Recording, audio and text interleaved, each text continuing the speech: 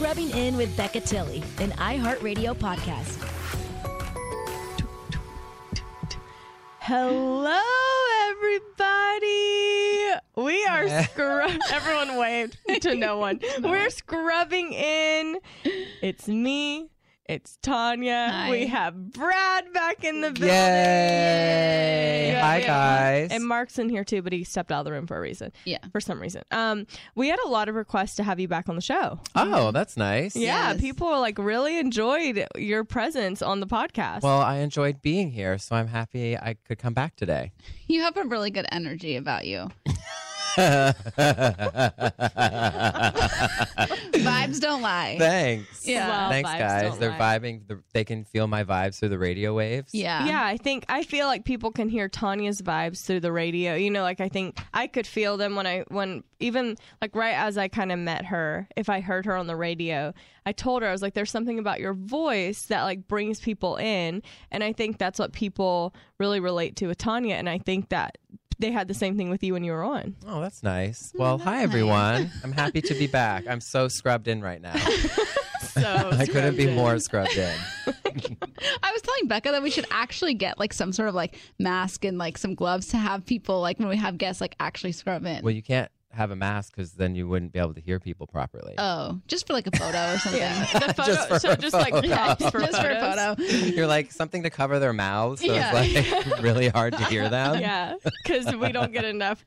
Sometimes people are like, I can't hear, the volume's weird or whatever. I'm like, imagine adding a surgical mask. Well, the reason why we actually had you back on this week is because, as a lot of you know, in the news this last week, it was actually a really hard week for me personally because I know Demi Lovato really well. And when all the news was going down, when the news broke, she was sent to the hospital of an overdose. And I literally, when I tell you that my heart was in my stomach, I felt like my heart was in my stomach because at that time I didn't know what was happening, if she was going to be okay. It sounded really, really bad. And I don't know, you're reading all these updates and my brain just goes to this scary space. And I know that this is something that she's been struggling with for a really long time. She's been really open about it. She's been an advocate about this since I've known her. And so was in a really weird spot last week. And I think it's been on a lot of people's minds. And I know that you have a really amazing story because you are also a recovering addict. Mm-hmm. And Yes, you deal with it daily I do. still. And you've been 17 years sober. And I wanted to have you on because I thought it would be a good way to talk about what's going on, because it brought up it brought a lot to light, a lot of conversations that people aren't necessarily having. Drug overdose, it's scary. Right. And it's real. And it's happening to a lot of people in our lives. It could be your brother, your mom, your sister, your best friend, your coworker. A lot of people are struggling with this. So I kind of wanted you to open up about your story Yeah.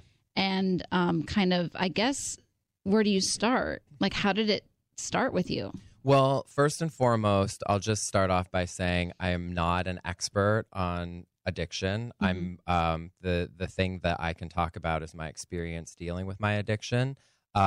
So where it started for me was I got sober when I was 23 years old, and I've been sober for 17 years. May 3rd is my sober birthday, and but things just got very out of control for me very quickly. I didn't think I had a drinking problem at all. I thought I had a drug problem. I was a club rat in Toronto. Ecstasy, Special K, cocaine. Those were kind of my. How does that drugs of they just choice. offer it to you and then you're like, okay, and then you just kind of go from there? Yeah, I mean, you buy it from drug dealers. but I don't think people realize How accessible it is. Yeah. Yeah, I mean, you can find anything you're looking for. You'll find whatever it is that whatever your drug of choice is, you find those people that have it. And you also create groups of people. You surround yourself with people who are doing the same thing. So, I was young. I was out at clubs, dancing, like you and we do. And, but I didn't realize that it was such a problem until I started doing everyday things and wanting to do them high. So normal things. Near the end of my using, I remember I was wrapping Christmas presents and snorting lines of cocaine at the same time. Wow. So it got it got dark, and it got dark really quickly because I think drugs helped to bring me to my knees, quote unquote, faster because I didn't think I had a problem drinking, but drinking was like the gateway to everything for me. So I would drink first, and then I would get to a point where I was feeling drunk, and then I would start doing drugs so I could and then I could drink longer and party. Right, and then right. it was It's like a cycle. Yeah. And then it was like a crazy cocktail of I would drink, and then I would do cocaine, and then I would do go out dancing, and then the ecstasy would come in, and then I would do Special K with the ecstasy, and it was just this constant kind of you had to, chemical Yeah. figuring it out. So at what point in all of this, how do you realize I have a problem, I need to stop? Well, I tried to kill myself.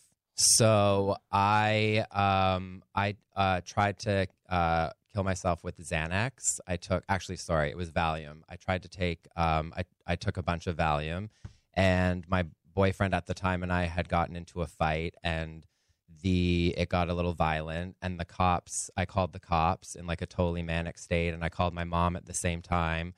And my mom drove for 45 minutes at 3:00 in the morning. The cops were there. I was starting to kind of doze off. I didn't really know what was going on. My mom took me from the house. The police left, and I basically slept for 2 days straight. And when I woke up, they wanted to put me in rehab, and I said that I didn't want to go to rehab. And I don't know why. I just didn't want to go. And I had a friend who was in AA, who I went to school with, and she took me to my first meeting, and I've been staying sober that way ever since. Wow. So you never went into a rehab facility or anything? No. And so you were 23 when you got sober. How old were you when it started? I started dabbling with acid and marijuana and booze when I was about 16. So I was a rave baby. So I was going to raves, and that's when I first tried ecstasy. I 1000% remember the first night I tried cocaine, and I knew that it was going to be downhill. I knew it was going to be a problem. That's what a lot of people say is don't ever try. I've never tried cocaine, but they're don't try it because it's it's the gateway drug. Yeah. And there's you're always chasing your first line. Nothing's as good as the first line of cocaine you do. Yeah. It's somebody goes into your brain and sweeps it out. Wow. That's how it felt to me. I felt oh my God, everything's so clear, and no worries. No worries. It got so dark, and my family knew that things were happening. My mom told me later on, I was at school. I got almost expelled from school. I was going to class and high and falling asleep. I was put on academic probation, all of this stuff. And my parents knew that I was on a slippery slope, but they would drive an hour and a half from where they lived to Toronto to physically take me grocery shopping because they were nervous about giving me cash. And I didn't know this until years after I got sober, but the trust level was not there anymore. That is an interesting topic of it, because I feel a lot of people in the Demi news, they're blaming her friends. How can your friends let you go down the let you be in this? But coming from somebody do you listen to anybody around you? You're not listening to anybody. Yeah. That's not you're the way do... my addiction never worked like that.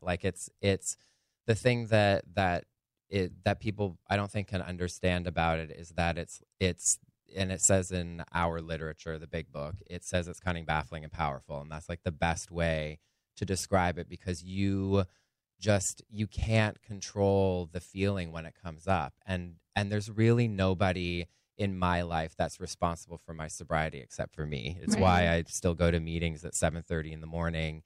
It's why I still help other alcoholics try to stay sober. It's, it's a daily exercise for me. Still. Yeah, with everything that happened with Demi, I remember thinking, and I don't know if you told Tony this and then we were talking about it, but I just remember hearing from somewhere she's going to struggle with this. This is going to be the rest of her life of, it being a daily battle of. Yeah, because I really, you still go to AA 5 times a week? I go as much as I can, yeah, but definitely it's close to that. Definitely. Yeah, 4 to 5 times a week still. In 17 years, that's not, you know what I mean? It's not like Yeah. you just spend like a year or 2 years. Like it's something that, Yeah, it's less about like, I'm not afraid of picking up a drink or something like that. It's more about figuring out on a day-to-day basis, like trying to live my life by some sort of spiritual principles and like getting in touch with those every single day. So I'm not like, I have a great life. My life is like incredible. I live a life literally beyond my wildest dreams, but it's also like maintaining that. And how do I, there's definitely a mental illness component to, I think, to addiction and alcoholism that on a daily basis, I feel like I need to be in touch with, because some of the things that happen is hard to explain. Like some of the things that I believe to be real are things that are like not happening. Like when you kind of create like a script in your head about how things are going. I've seen you go down that path before. Yeah, you've seen me, and I have to like check in and be like, this is not reality. This is not what's actually happening right now. So I literally go every single day just so I can be like the best person I could be on a daily basis, because that's what makes me feel good now. So I'm interested. So when you got sober at 23, when did you meet Gary? Literally, like I did everything wrong in my first year. I met Gary. I got sober on May 3rd, and I met him literally almost 2 months later to the day. So was this like a conversation that you had when you met him? Like, no, you hit it. So I hit it. And then we were away in Hawaii together about a month later. And he had this drink. And he was like, "Oh my God, you should just taste it. It's so like," because you were just saying, "I don't drink, I don't like it." Yeah, I don't like it, whatever. Yeah. And I was like, "I have to be super honest with you about something." And I told him, and I think it was a little bit like red flag for him in a way. I don't want to put like words in his mouth, but I think over time and very quickly he's like so supportive. And even sometimes now he'll say to me, "When's the last time you went to a meeting?" And he's given me like cakes, and he's very, very supportive of my sober journey. But yeah, technically I was afraid of what his reaction might have been. And which I think a lot of people can relate to that. Yeah.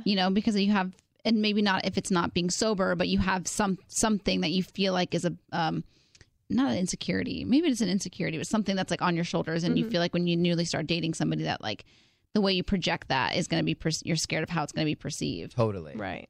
And it's, I'm glad that I obviously all this time later, it's so much a part of who I am and the way that I live my life. And I think actually in a lot of instances, the things that I've learned in sobriety and in AA, they just apply so much to everybody's situations. It doesn't necessarily for me just apply to not drinking or using drugs. It applies to life.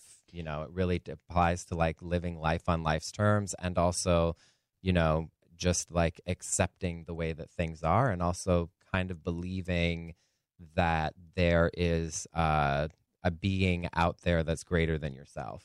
I think one of the things that like I love so much about you, and like there's a lot obviously like you, that the thing is like a lot of people would have no idea that you've had this in your past. Like that is a dark, like that is some dark stuff. And the way that you live your life now, you're so fun and carefree. And like you go, like you're out at clubs with us all the time. Like you're out till 1 o'clock in the morning, and we're drinking, and you're still having just as much fun. And I think it's really cool and really admirable that you like can be social, and like you have this life now, and you work on yourself every single day, and that you have had a really dark thing happen in your past. And I think it's beautiful, and I think it's awesome that you choose to share it, because I also think it's a scary thing that a lot of people don't want to talk about.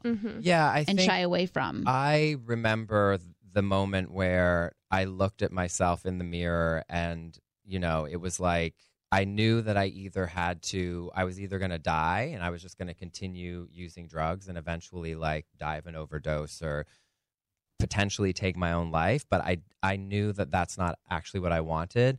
And so when I got sober, I made a conscious, and I've tried to make a conscious effort to like really enjoy my life and like live it to the fullest and be as much as I can be a joy in other people's lives, you know? Mm-hmm. And I think that that's kind of why I'm in the profession I'm in and just why I am the way that I am. Like I'm always kind of the same, I think. And you know, the people that I work with are like, oh, you're so calm, and you know, I'm not super dramatic, and I don't know. I lived for so long in a dark place, like not knowing that it was a dark place, that I'd really try to stay out of that now. Mm-hmm. I mean, I have so many family members who have had addiction problems and have fought it, you know, their whole lives and continue to fight it. And so I think seeing someone like you who finally acknowledged that it was a problem and decided like, I'm going to fix this because I don't want this to be my life.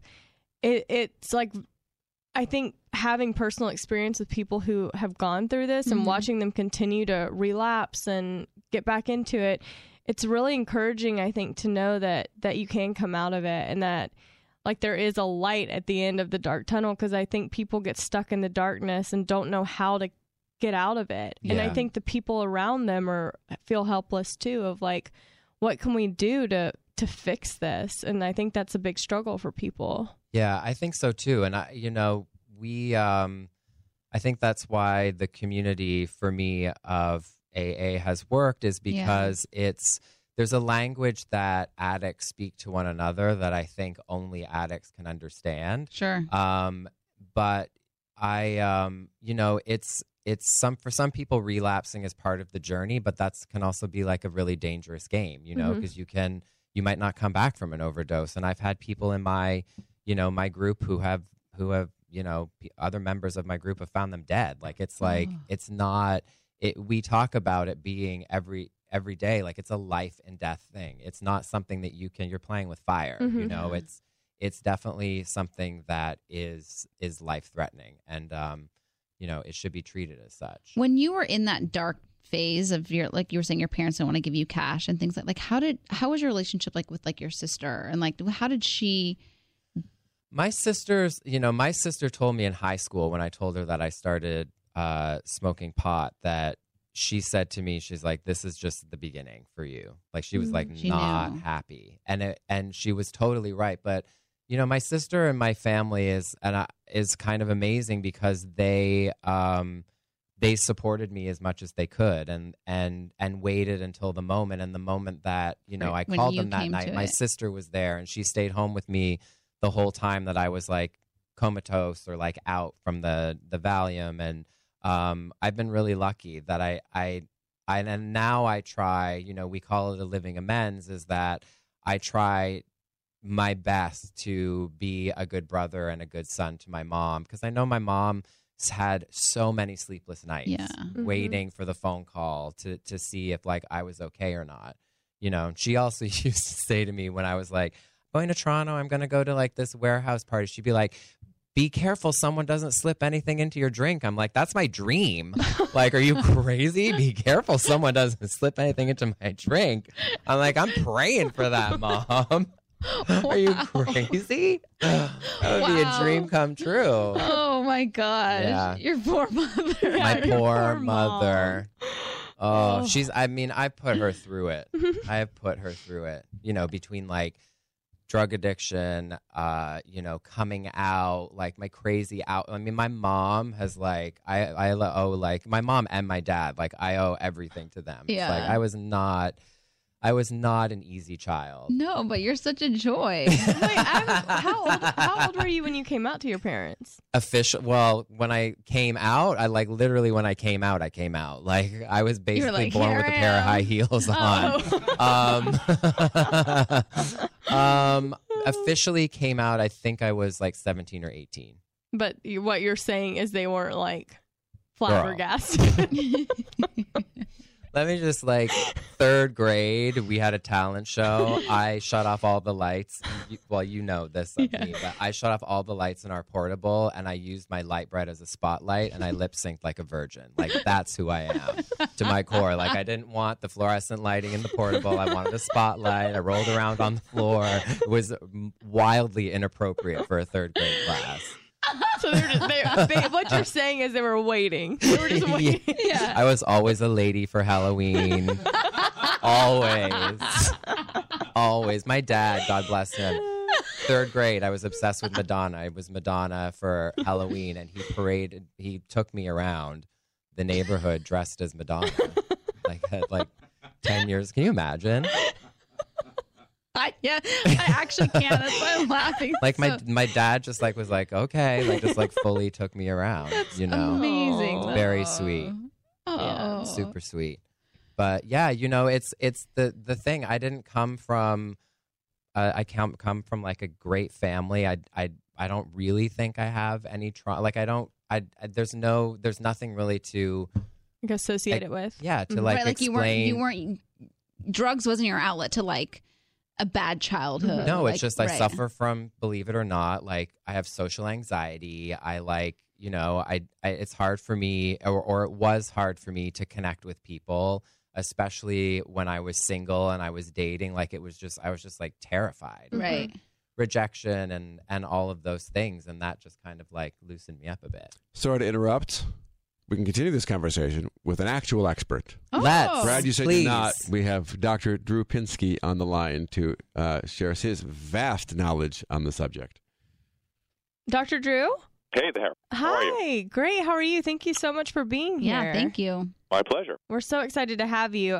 We are talking about addiction and, with everything that's happened with Demi Lovato this last week. And it's just something that we wanted to bring up. Our guest here today is Brad Goreski. And Hi, Dr. Drew. Hey, man. And he's Hey, been now. telling us his personal story. So, and he prefaced his story with, he is not an expert. So we have an expert. Yeah. And we just wanted to ask you some questions on the topic. All right, go ahead. I was going to let you start with Demi stuff. Yeah, I think for with the Demi situation, a lot of people are kind of like getting upset with her friends and saying like, how did her friends let her, slip down this slope? And is this something that friends can come in and kind of help with, or is this like no, that's ridiculous. I mean, certainly there's an issue with celebrities generally, is that they tend to Demi's not in this profile, but certain celebrities will insulate themselves from the world by creating sort of an inner circle of friends that are sycophantic and don't confront them on anything and allow their addictions to spiral out of control. This is not that. This is Demi, who had 6 years of successful sobriety. It's hard work. There's something wrong with the program she was maintaining. Who knows what? She'll figure that out. It became tiresome for her. It became sort of a white-knuckling phenomenon. And, sobriety is hard. And in her song, she told us, I'm tired, I'm sorry, but I'm tired. Okay. And then she relapsed. And, people have to do things on their own terms. Addicts always have to convince themselves of their need for recovery, and this was part of what she needed to do to convince herself. And, of course, the consequences are worse when you relapse. It's a progressive disease. Mm-hmm. And hopefully now she's ready to do the work, and she'll be fine. She'll be fine, and she will continue to be an inspiration for other people. So if you are a friend or like a family member of somebody that is going through an addiction, here's what you do. You go to Al-Anon and work your own program. That's really all you can really do. I'm telling you, and I make this recommendation hand over fist thousands of times a month, and I'd say 5 or 10% of the time people do it, and it changes the course of the identified patient. I'm telling you it does. I'm not saying show up at a meeting one afternoon and everything will be fine. I'm saying work a program of your own, and it will change the dance you do with the addict, and that will catch their attention.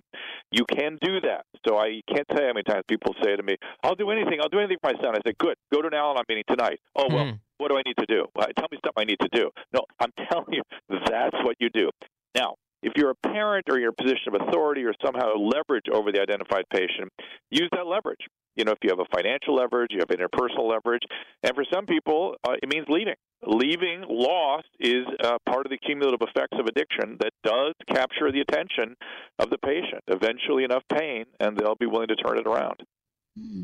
So you're saying, like, cut them off? That is one. I said that's one option. Now you don't do it out of hatred and anger or frustration. Right. You do it out of love. And the problem is you can't really do that unless you're working an Al-Anon program, because people get angry and leave, and that's not how you do it. You do it when you really have decided that it's destructive for you to stay, and you do so with the support and care of a Al-Anon team, and you say, I love you, and I can't be a part of this anymore. And you can't control somebody else's addiction. You can't do it. That's what people have to understand. It's their disease, it's their addiction, and unfortunately, there's no magic potion that allows us to control the people's illnesses when those are brain diseases, and particularly addiction. So when you're saying if someone they'll either get to the point where they say... No, I said go to Al-Anon. That's what I said.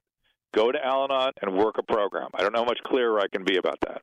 That's what you need to do if you actually care about your friend or loved one. That's what you do.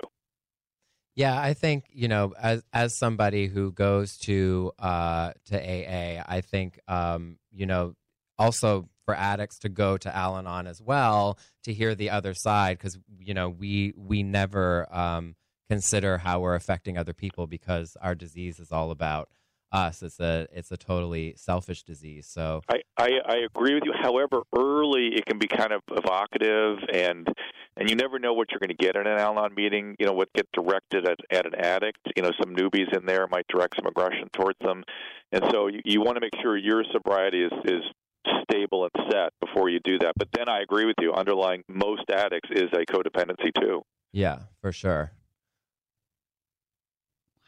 Yeah. Wow. Mind's blown in here. Yeah.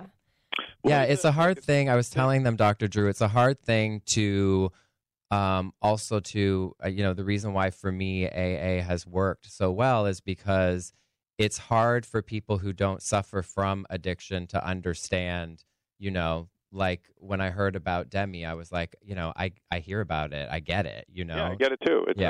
I'm not angry with Demi. She has an illness, and here's a couple other pieces of information, which on average, it takes 4 treatments in 5 years to get 1 year of sobriety. On average. Wow. My friend Bob Forrest, who the guy with the hat and the glasses I did celebrity rehab with, he had 22 treatments, and he doesn't feel like any one of them was a waste of his time. Each one was a cornerstone of his recovery.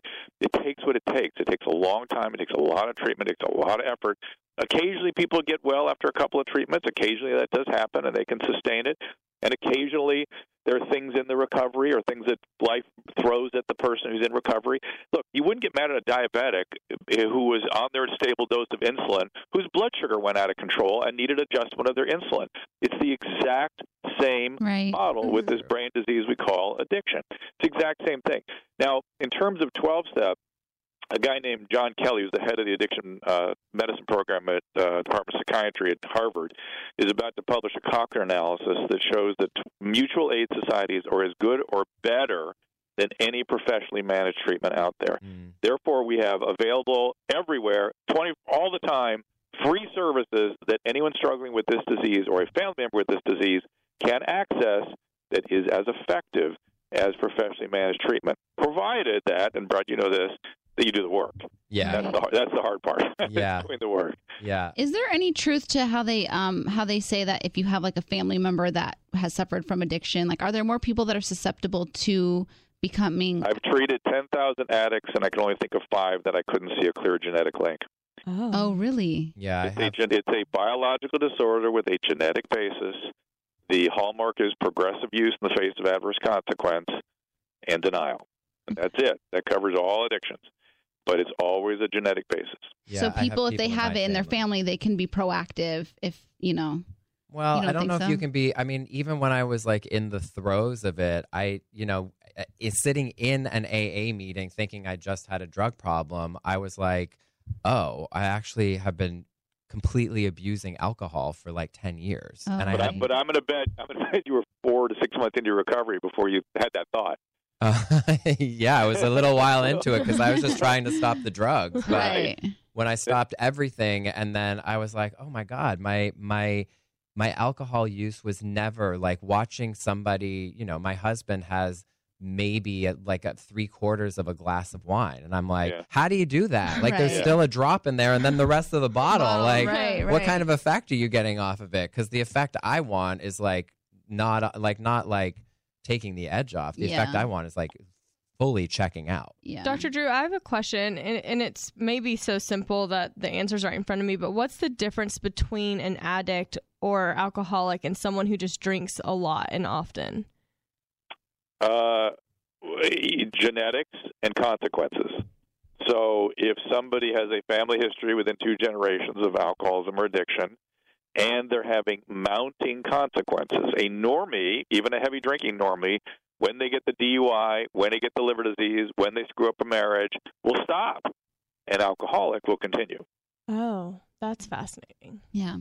Well, thank you so much. We really appreciate you taking the time, just My because, pleasure. you know, there's a lot of people that that not just are struggling with this, but have a lot of people in their lives. So your perspective and I'm so amazed that people still have trouble getting their head around this condition. It's given how the success so many people have had in their recovery and how common it is, how common the illness is, how common recovery is, and it's a different brain and it's a different thing than you're used to if you don't have it, and you have to kind of open yourself to what this thing is, and if you see it, it becomes very clear. And it's always smart, wonderful, intelligent people that get this damn thing. That's one of the reasons I fight so hard against it. And they can be returned to a fully thriving life, but it's heartbreaking, and it takes some of the best and the youngest and the brightest, and it's a very, very difficult disease. And particularly in today's day, when people my profession are distributing such incredibly powerful substances. Right. We have to get a handle on this. But thank you, guys. Thanks for having me. Yeah, thank you. Dr. Drew. Bye. Bye-bye. So the thing about getting sober, and I think what Dr. Drew is saying about helping somebody or dealing with somebody who is an addict, is it's a program of action.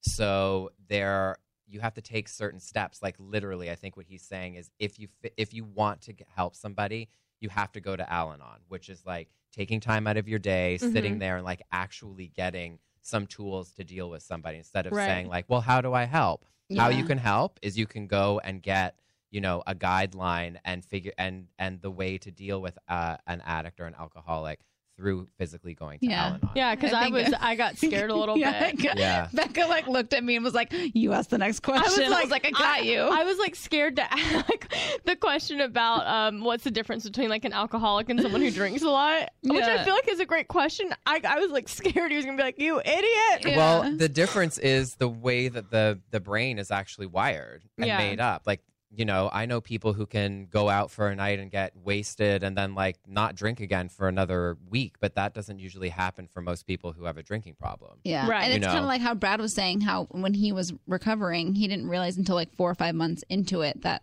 oh, wow, I'd been having this drinking problem for this many years until, because you just think of drugs, hard drugs, it's like the addiction, and then you don't realize. Right. Like the person who is just drinks a lot is not necessarily going to knows that if they're drinking on a Sunday that they probably need to get to work on Monday morning. The person who's an alcoholic or an addict doesn't care about that. So it doesn't matter. So it's like I could be drinking on a Sunday and then not show up to work until Wednesday. Yeah. Because there's no kind of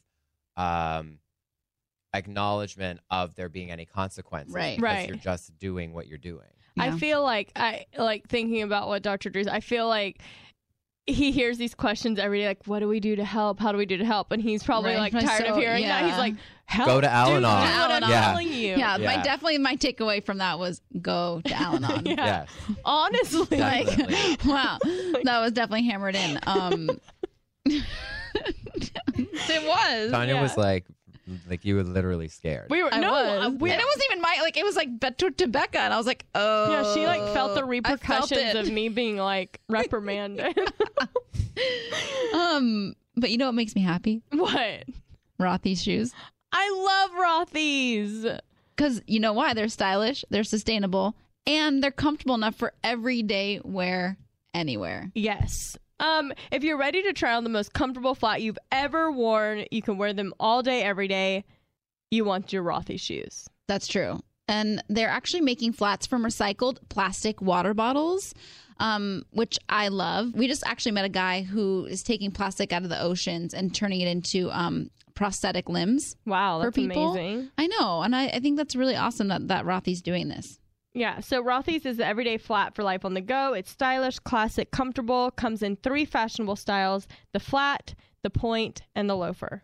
And an added bonus, they're machine washable because, let's face it, I put my shoes in the washing machine a lot. Well, yeah, because if your feet sweat, Yeah. you need to be able to wash It's them. been very hot in LA, so Yeah, it's been hot everywhere, Tanya. I think we're all going through a that's true. Heat wave. heat wave. Yeah. I love my Rothy's. The loafers are so cute, so comfortable. And right now, Rothy's has an amazing deal for our listeners. Use code Becca to get free shipping with no minimum. Yeah, so it's free shipping and free returns and exchanges on your Rothy's shoe, and trust me, you won't return them. So go to rothys.com. That's ROTHYS.com and enter Becca to get your cute shoes and free shipping. Yeah, it's a no-brainer. The shoes that are comfortable, stylish, and sustainable, and there's free shipping. So get yourself a pair today. That's rothys.com. Promo code Becca. Hold on. Promo code Becca and get this deal while it lasts. Once again, that's rothys.com. Promo code Becca.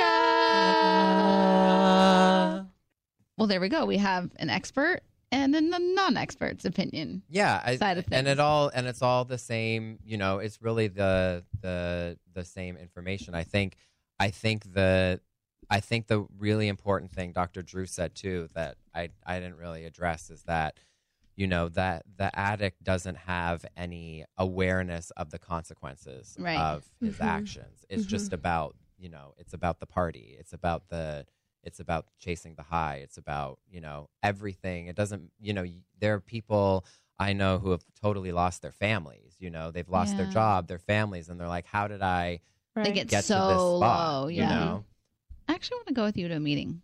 you'd I love do. it. Okay. Yeah, you would love it. Yeah. Tanya would be trying to chime in just to be a part.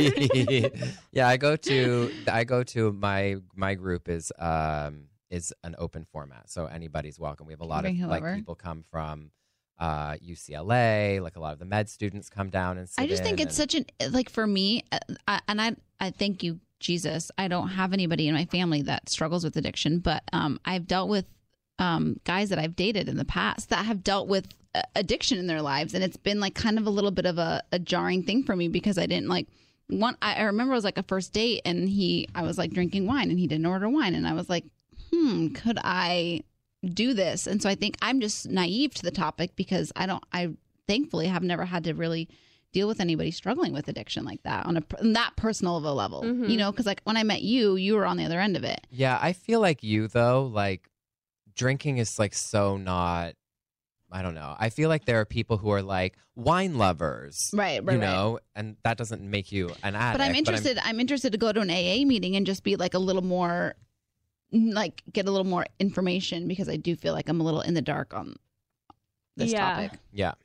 I feel like I have, like I said, a lot of it in my family. So I feel like it's something I've seen and I've watched the families and I've watched people suffer from it. The people who are going through it and their loved ones. So Are they sober or are they actively still using?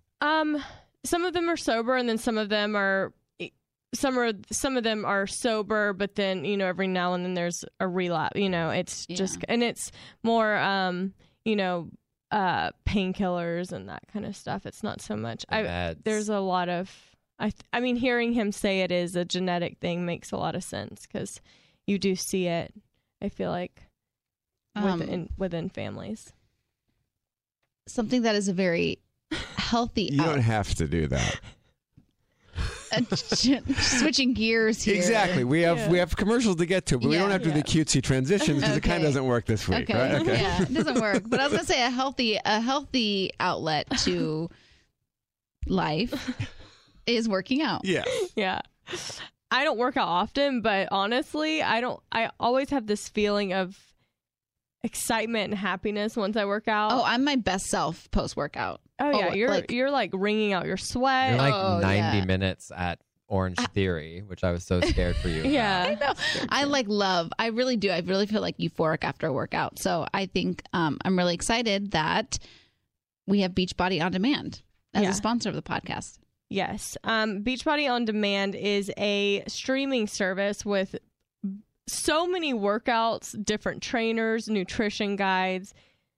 It's a lot. And you have multiple options. Yeah, there's P90X, Insanity, 21 Day Fix, which my friend Melissa just did, Brazil Butt Lift, yeah, Hip Hop Abs, 3-week yoga retreat, and more. My girlfriend Melissa just did it. T25 is her favorite. She loves Shaun T, and it doesn't require any extra equipment, and it's only 25 minutes a day. Yeah, and I feel like everyone at some point in their day has 25 minutes, right? I know I do. For sure. That's the best part of this, is that you don't have to go anywhere. Like, I think the thing is that it's like you have to drive somewhere, get out of the car, get back in the car. So you have, everything takes longer, but with this, you have it at the comfort of your own home. So you don't have to have the drive time. 25 minutes.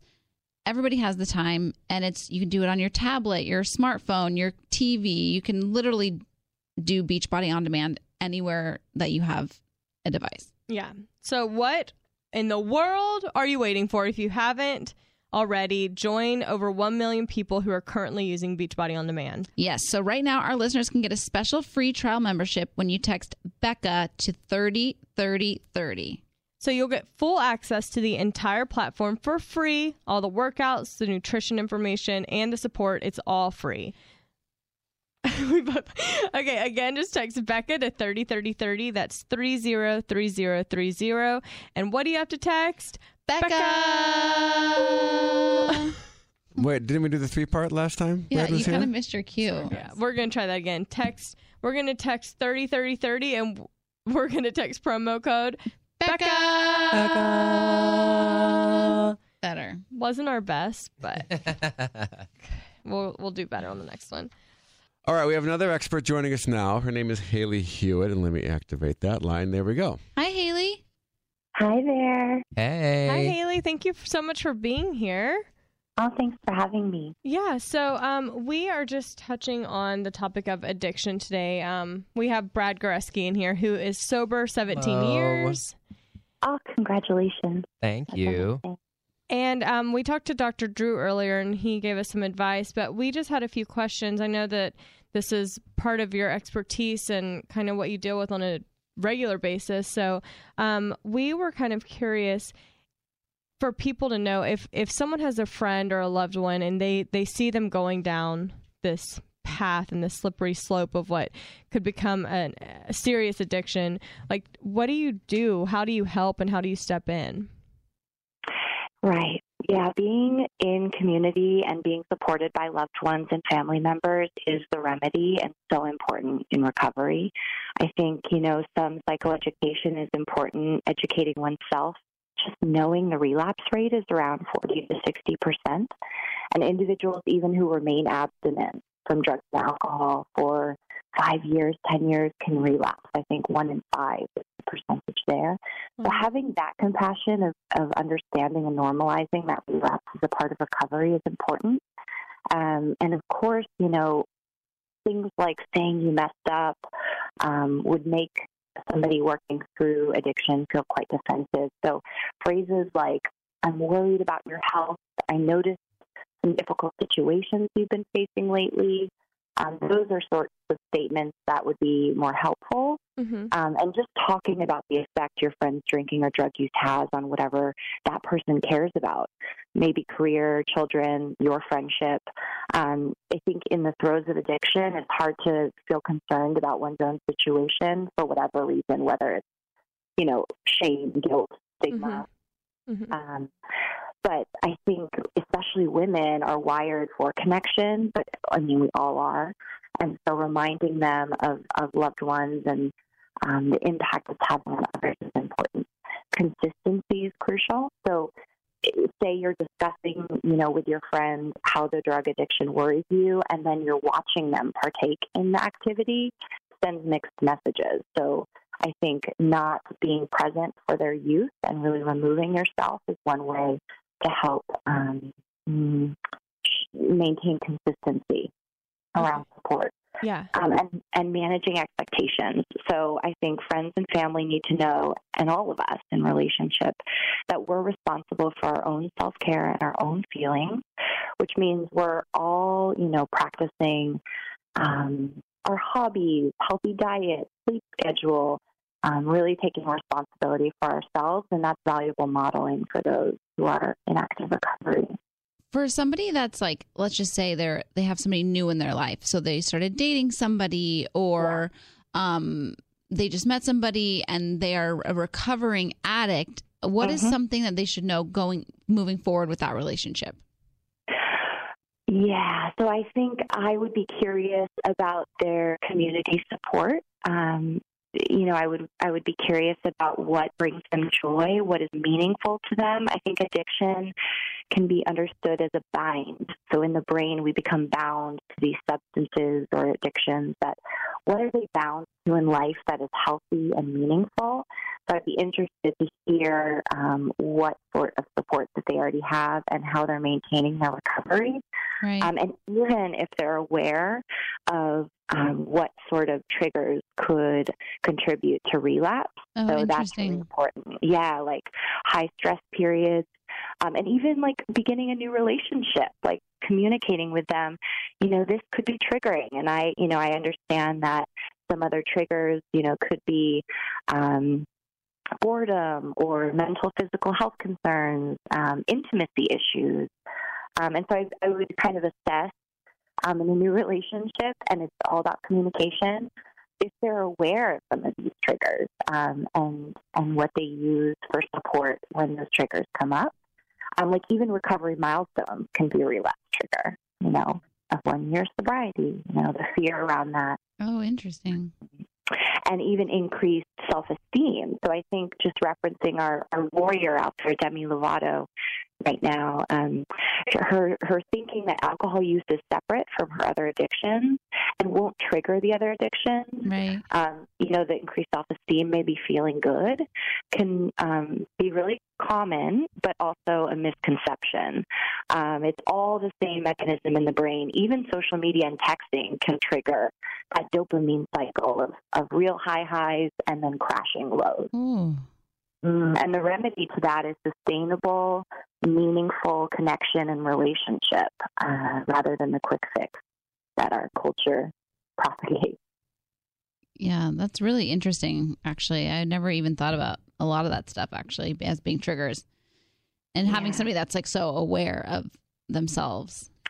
Exactly. Well, that's also why, it's daily maintenance too. Yeah. Like it's not something that you can be like, oh, I'm good. I'm going to take I graduated. So the year milestone, the 5-year milestone, the 10-year milestone, it's like, no, the work has to continue because it's progress, not perfection. So it's like, it's every single day, like thinking, for me, it's not like, oh, I did all this bad yesterday or, it's every single day for me. It's like, how can I be better in some way, shape, or form? Is my mechanism for reaction to people, places, and things too big? Like, how do I get back to a place where, I'm not so worried about the person cutting me off or taking my parking? Like all of those small things, when those things start bothering me, I'm like, I'm not good right now. Yeah. I need to kind of every single day check, at least if I can't physically make it into a meeting and share, I have to be checking in with other people who are trying to stay sober for 24 hours. Wow. Yeah. And checking in with myself, right? Checking in with the sensations underneath the thoughts and the feelings. So really getting into the body, whether it's just through meditation or yoga or dancing, any sort of embodied presence practice is so important on a daily basis, as you're saying, to be in touch with those urges, those, the monkey mind that is constantly flooding us with thoughts and feelings that perhaps aren't even true or perhaps we don't need to act on, but kind of exploring the sensations underneath, which we reference in addiction as urge surfing. So surfing out the urge or the impulse and really studying the sensation of it, which is valuable, a valuable tool that we can really learn through the meditation, the mindfulness, yoga practices in terms of reprogramming the brain. So we have an impulse and then we act on it. But I think when we can slow down enough and get into the sensory experience, we have the impulse, we witness the sensations of it and watch it pass. Yeah. And then maybe we don't have to act on it. Exactly. Give it some space. Yeah. Awesome. Well, Haley Hewitt, thank you so much for calling in today. We really appreciate you taking the time. Yeah, thank you. It's my pleasure. Thanks, Haley. I'm a licensed therapist up in the Bay Area. So if you're interested in working together, I'm at hewittmft.com, HEWITT, and I run groups and work with individuals and families. Awesome. Great. Thank you Thanks so for being much. here. Thank you. For having me. Have a Bye. good day. Bye. Shifting gears. It is a gear shift. I would like to talk about another sponsor of this wonderful podcast. It has nothing to do with what we're talking about. Nothing, because it has to do with our eyeballs. Okay. I like to see. Yeah, you struggle to see. Do you wear contacts? Girl, I'm wearing glasses right now. I No. know. I ever wear contact. You do. No, or no. you don't? I wore colored ones once. Like the ones that they make your eyes sparkle. Oh, wow. Anyway. I think if you did wear Switching contacts, gears. switching gears, I think that you would really enjoy Hubble contacts. Do you know why? Why, Tanya? Because you get a new pair every single day. Yeah, that's So you don't have to reuse them. Do you know how people put them in those weird water containers? And Yeah, it's like re-put how I them? put my gum on my phone when there's still flavor left. Exactly. I It's would just kinda be wearing gross. my contacts over and over But again. this Yeah. is like getting a new package of gum every day. every single time. No, Yeah. say it ain't so. Yeah. And this is the best part. It's 60 contacts for $33. So you do the math, that's barely like $1 a day. That's You less get than two. $1 a day. Yeah. I don't know how that works. Yeah, though. Tanya's not great at math. Yeah. But it's more affordable than any other brand. And all you have to do is go to HubbleContacts.com and you get your first 2 weeks for free. Oh. Rad. Yeah. Contacts are really, I don't know if you know this, but they are really expensive because four companies control 97% of the market until Hubble came along. Yeah, so they can send you to an optometrist if you don't have a prescription. And it's never been more convenient or affordable. You're not overpaying. You're not overwearing, which a lot of people do. Mm-hmm. And it's featured in Vogue, GQ, TechCrunch, and Mashable. Yeah. So make sure you guys go to HubbleContacts.com to get your first 2 weeks of lenses for free. That's 15 pairs of lenses for free. Yeah, so go to HubbleContacts.com and you'll see the difference. Make sure to select Scrubbing In with Becca Tilley at checkout. That's HUBBLE contacts.com, and make sure you select our show, Scrubbing In with Becca Tilley, at checkout. We can't do a promo code for this, but we'll table it for now. Make sure Table you it. select Scrubbing In with. Becca Tilley. Didn't have the same ring That was to pretty it. good. You think? Just to put a period at the end of this conversation we've been having today, TMZ just had an update that Demi Lovato is still in the hospital. Wow. She is very, very sick, it says here. Sources with firsthand knowledge say she's suffering from extreme nausea and a high fever, among other things. These are among the complications related to the overdose. It was so severe her life was in jeopardy. She was unconscious when they arrived, and they gave her the Narcan to resuscitate her, an antidote to the opioid OD, which we don't know exactly which one it was, but it doesn't really matter, I don't think. So that's an update on that. That's so intense. That's just a few So minutes ago scary. from TMZ. Prayers. Mhm. I So know. many prayers. Mm-hmm. I know. Because, It's a long road. Mm-hmm. It's a long, long road, especially with so many eyes on you and so many people talking about it. That's like a lot. oh, I was going to couldn't say, even I mean, imagine. yeah, suffering in this situation, being in this situation in general, I can't really grasp it. But it being on every news site and I feel like she's gotten so much support from it. Like, it's not like people are like being horrible to her, but it's like having to go through something so personal, so publicly. Yeah. seems- Yeah. I'll never forget. She came out of, I think she had come out of rehab. It was, I don't know how many times she has been in, but it was one of the times she just came out of rehab, and she came to the morning show to do On Air with Ryan Seacrest. And it was right after Give Your Heart a Break came out. Mm-hmm. And it was the day after the song came out. It leaked online or something. So I really had only had it for 12 hours. And she came in and people around were saying, she was not in a little bit of a, no, I don't want to say not a good headspace, but a more timid, not. Okay. Yeah. So she came in and I started singing the song. We played the song back and I started singing the song because I'd listened to it on repeat since it came out. I knew every single word. And we had this crazy, really weird connection. And the people behind me were saying this is, you have no idea what this is doing to her internally. We're, you know what I mean? She's to see just because she was struggling. She was more subdued. Seeing your reaction to her music. Yeah. Brought her up. Yeah, got her excited about this and got her to focus on that really wonderful thing in her life, music. Yeah. But it's like, it's so hard because I feel like I really do, like, even though she's not like, I feel like she's been so much to so many people, you know what I mean? Like, her songs have gotten people out of it. And they even started this hashtag. I can't remember what the hashtag was, but it was like Demi got me through. Yeah. And they started this like campaign of outpouring of love, because I feel like she's probably being inundated and bombarded with just like news updates of like, this is what's new with what's going on in her state of health. And to be able to see fans and people like that reach out with like such positive response and reinforcement, I think is hopefully encouraging in some way to her. Sure, yeah. Well, I think she's helped so many people by being, Vocal. so honest, Yeah. about her triumphs, her struggles, and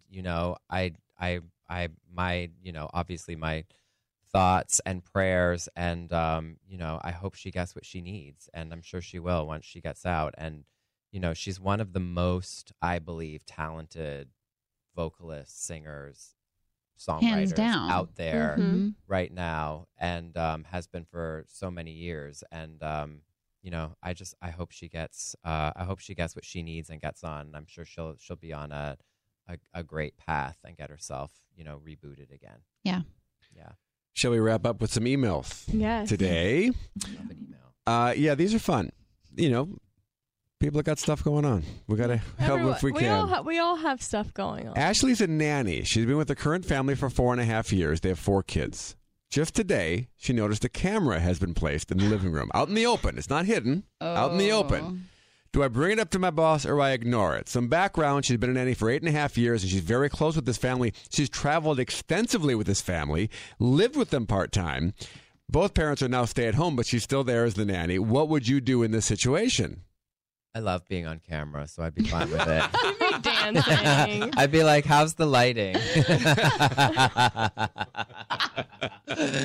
Don't stress over it, right? Yeah, but does she say You guys something? think it's weird? Yeah, I think it's super weird. But maybe it's not even for her. Maybe it's some other Maybe reason. it's for the kids. Maybe the kids have been like acting like jerks. You guys, it's to see the interaction with her and the kids. That's why you have a nanny cam, right? I suppose. Maybe Mark, why would you get a nanny cam if you were out? I'd want to see what's going on with the nanny when I'm not there. Yeah. It would also tell me that the kids maybe are complaining about the nanny, or That's what I saying was that she's gonna doing say. something. They want to see it before they say anything. Yeah, but if it's out in the open. I wonder if they have a dog. Because sometimes I've thought about like Don't getting you a get camera. Pet Cube for that? Huh? Isn't it called Pet Cube? Well, maybe it looks like a normal camera, but it's just. I'm just saying. I've thought about getting one just to see what Phoebe's doing when I eventually leave her out on Can I her tell own. you what she's doing? What? Sleeping. I don't know. Phoebe's mischievous. I'm just saying, if they have dogs, maybe it's for the dog. I personally would bring it up because I would be so like. Yeah, It I would not like that. No, I I'd be wouldn't like, either. no Especially thanks. after 8.5 years, or sorry, 4.5 years. I'd be like, Something's up. I think it's Why? worth saying. Do you have any concerns with me as your Yeah. nanny? Yeah, I have I noticed done the anything camera. to upset you? And when they say, no, of course not. Well, I noticed the camera. I just wanted to make sure that everything's fine with us. And they say, oh, don't be silly. No, we have them in every room of the house. It's just a new security system or whatever it Right. is. yeah, that's what I would bring it up. Because they're not trying to catch her doing something inappropriate or stealing if it's just out in the open, That's correct. right? Yes. Yeah. She's not going to steal if it's If it out was in the open. disguised in a plant and she was like Then- watering the plants and found a camera, then I would be a little. I just have issue with cameras in general for some reason, like with that type of stuff. Like I get like having one at your front door, but I don't know. It's like, do you want to live your life just like watching videos of people that you're supposed to be trusting? And like, oh, it just It seems does get more every dark. day, it seems like. Yeah. it's Every like- doorbell now is a video doorbell. Yeah, I don't know. It just seems like I don't know. I don't like it. Yuri's been dating a guy for about 3 months. They met 5 months ago, and she found out there's a girl in his life. They've been friends since high school. She's one of his best friends. Wait, what's his Fine. name? Her. Her name, Yuri. Okay, I'm trying to find the email. No problem, she says. No problem with a girl best friend, no issue. But then he let on that at one point in their friendship, they did have a period of time where they hooked up. No. Since then, they both decided to just be friends. He was very honest with me, wants me to feel comfortable with the idea of her being back in his life. She doesn't live here in LA, but she visits home from time to time. I do feel a little jealous. I do feel a little threatened. I hate that I feel this way. I haven't stopped thinking about it since. Is this okay? Oh, I struggle.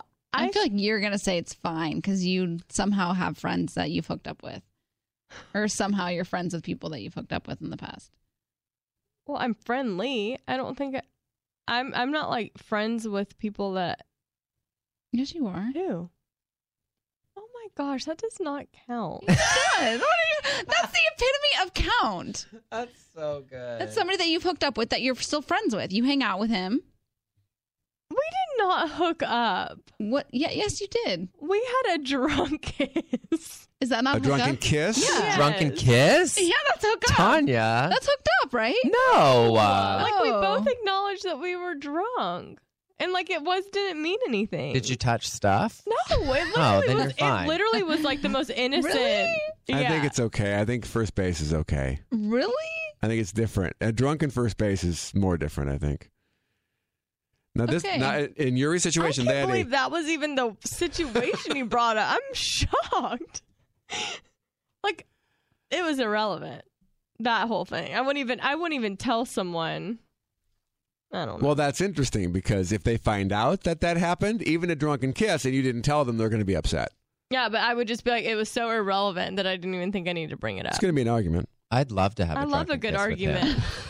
I wouldn't have stopped at a drunken kiss. You are like, Like, Stuff would have been touched. definitely stuff would have been touched during the kiss. Seize the carpe diem. But in Yuri's Seize the situation, day. there was a period of time where they hooked up. right. So it was multiple times.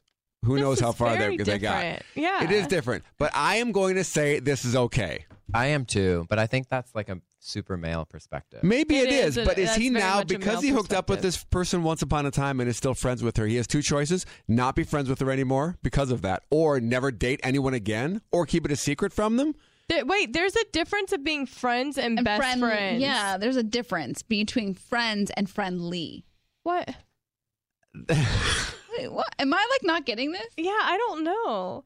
I'm just saying, like, being someone, like, all of a sudden, I think when you're in a relationship with someone, if you have a best female friend, you have to acknowledge that they're not the main girl in your life anymore. Mm-hmm. And especially when it's someone that you've hooked up with, if she's insecure and jealous, he needs to be very sensitive to that and hear Right. what she's saying.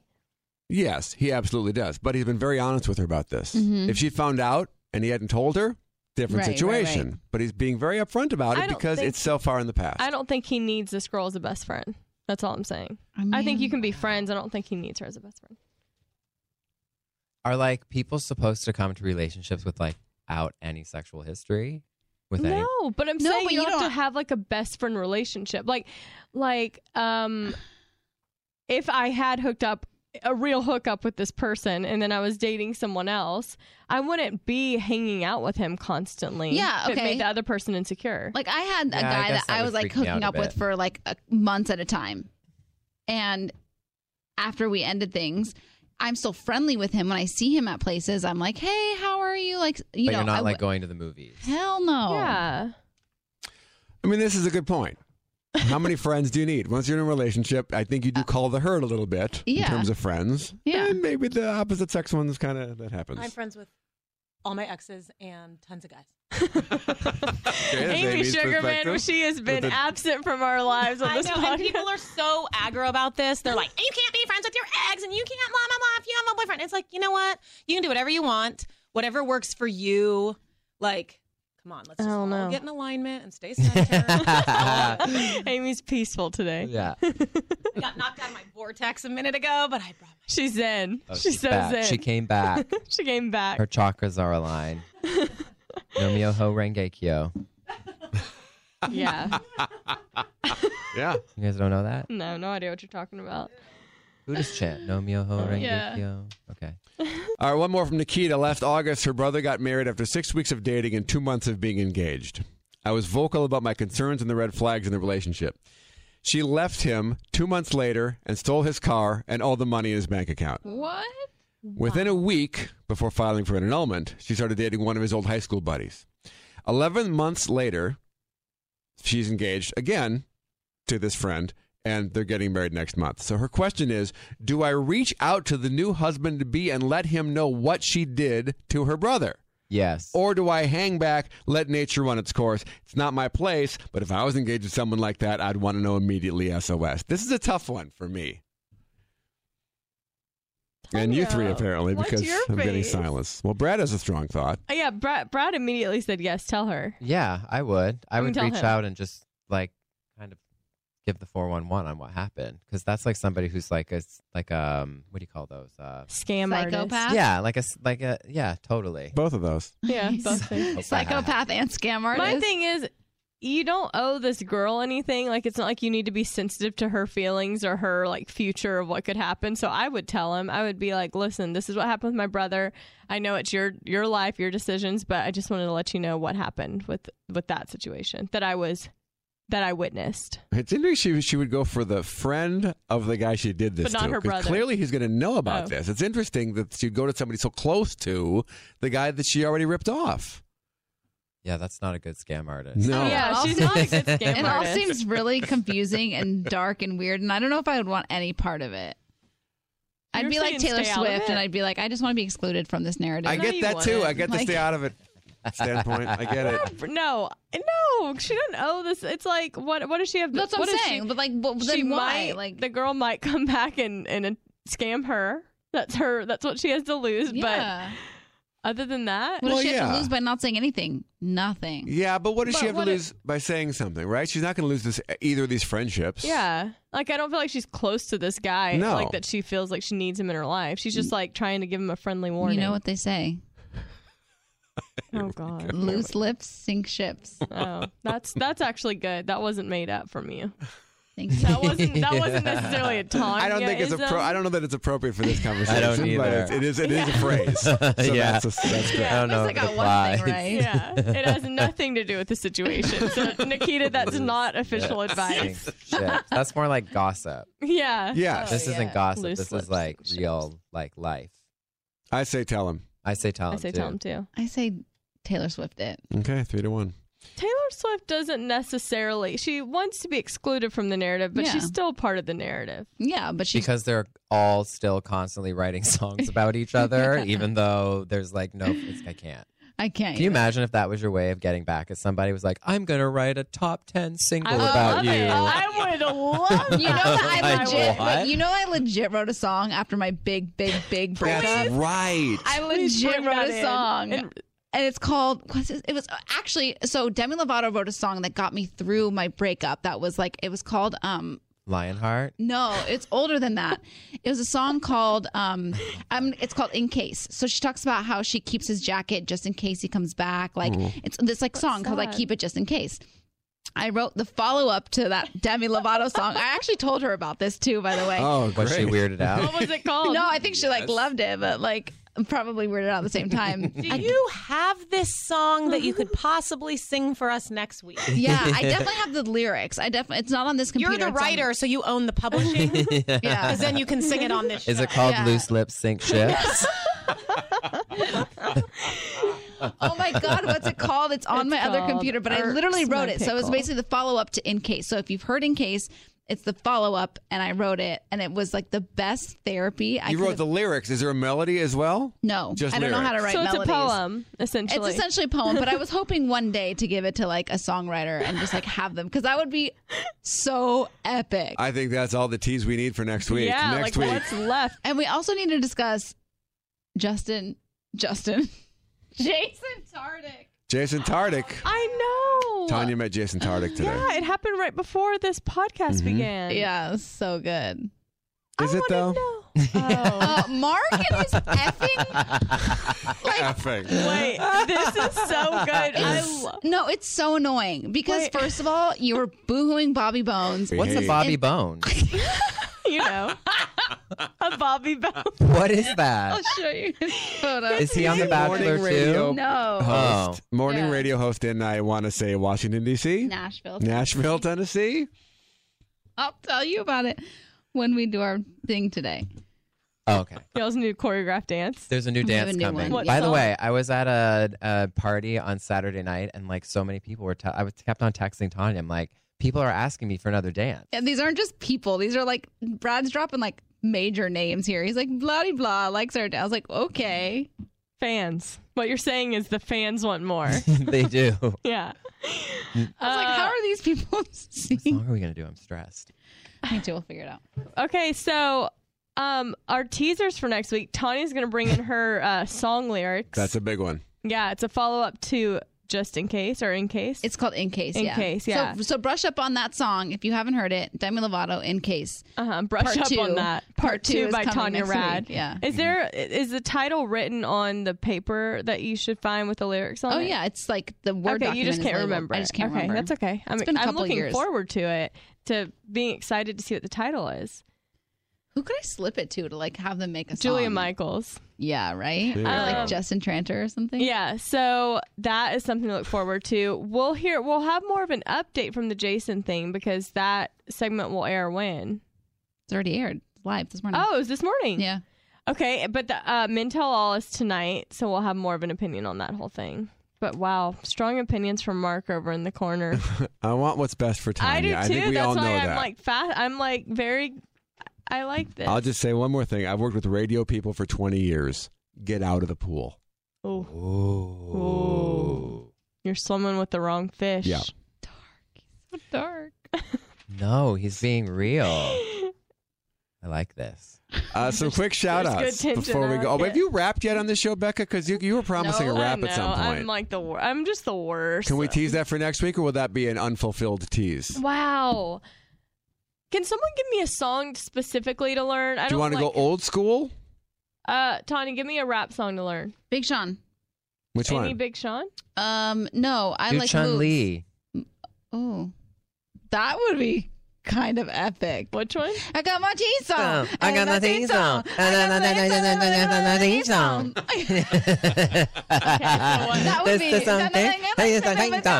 that would be kind That of sounds amazing. hard. Nicki Minaj. Nicki Minaj. So Oh, good. Okay. You What's can do called? it. Chun Li. Chun-Li, So okay. good. Okay, There you that's go. the I'm challenge gonna for start next today. week. Or Gonna start Cardi. You tonight. could do Cardi.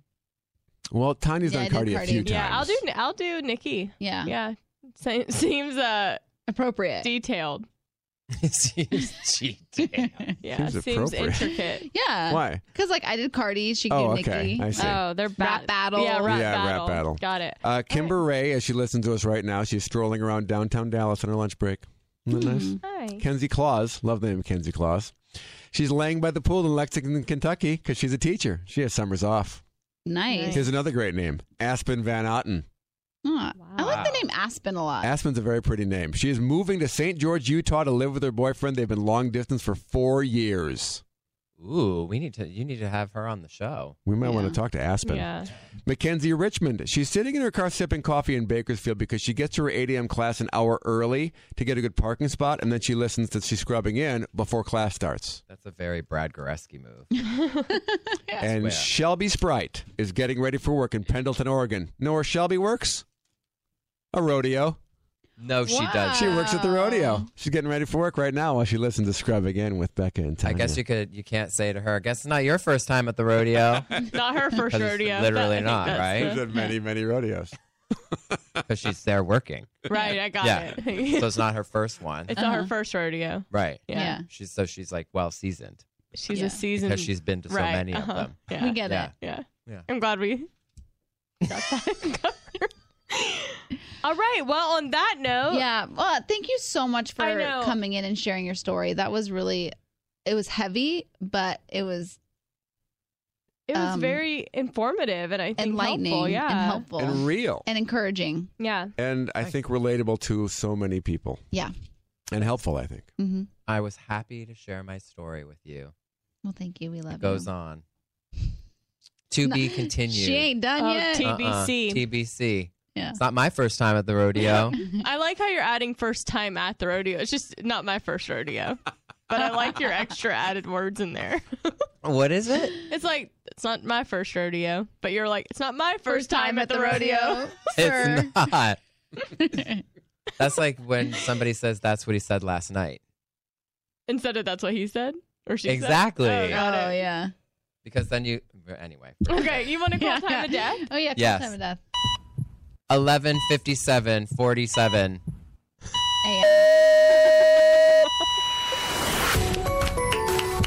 Well done. I don't know why I'm clapping. Like, why am I clapping? I was like clapping at the end of a plane ride.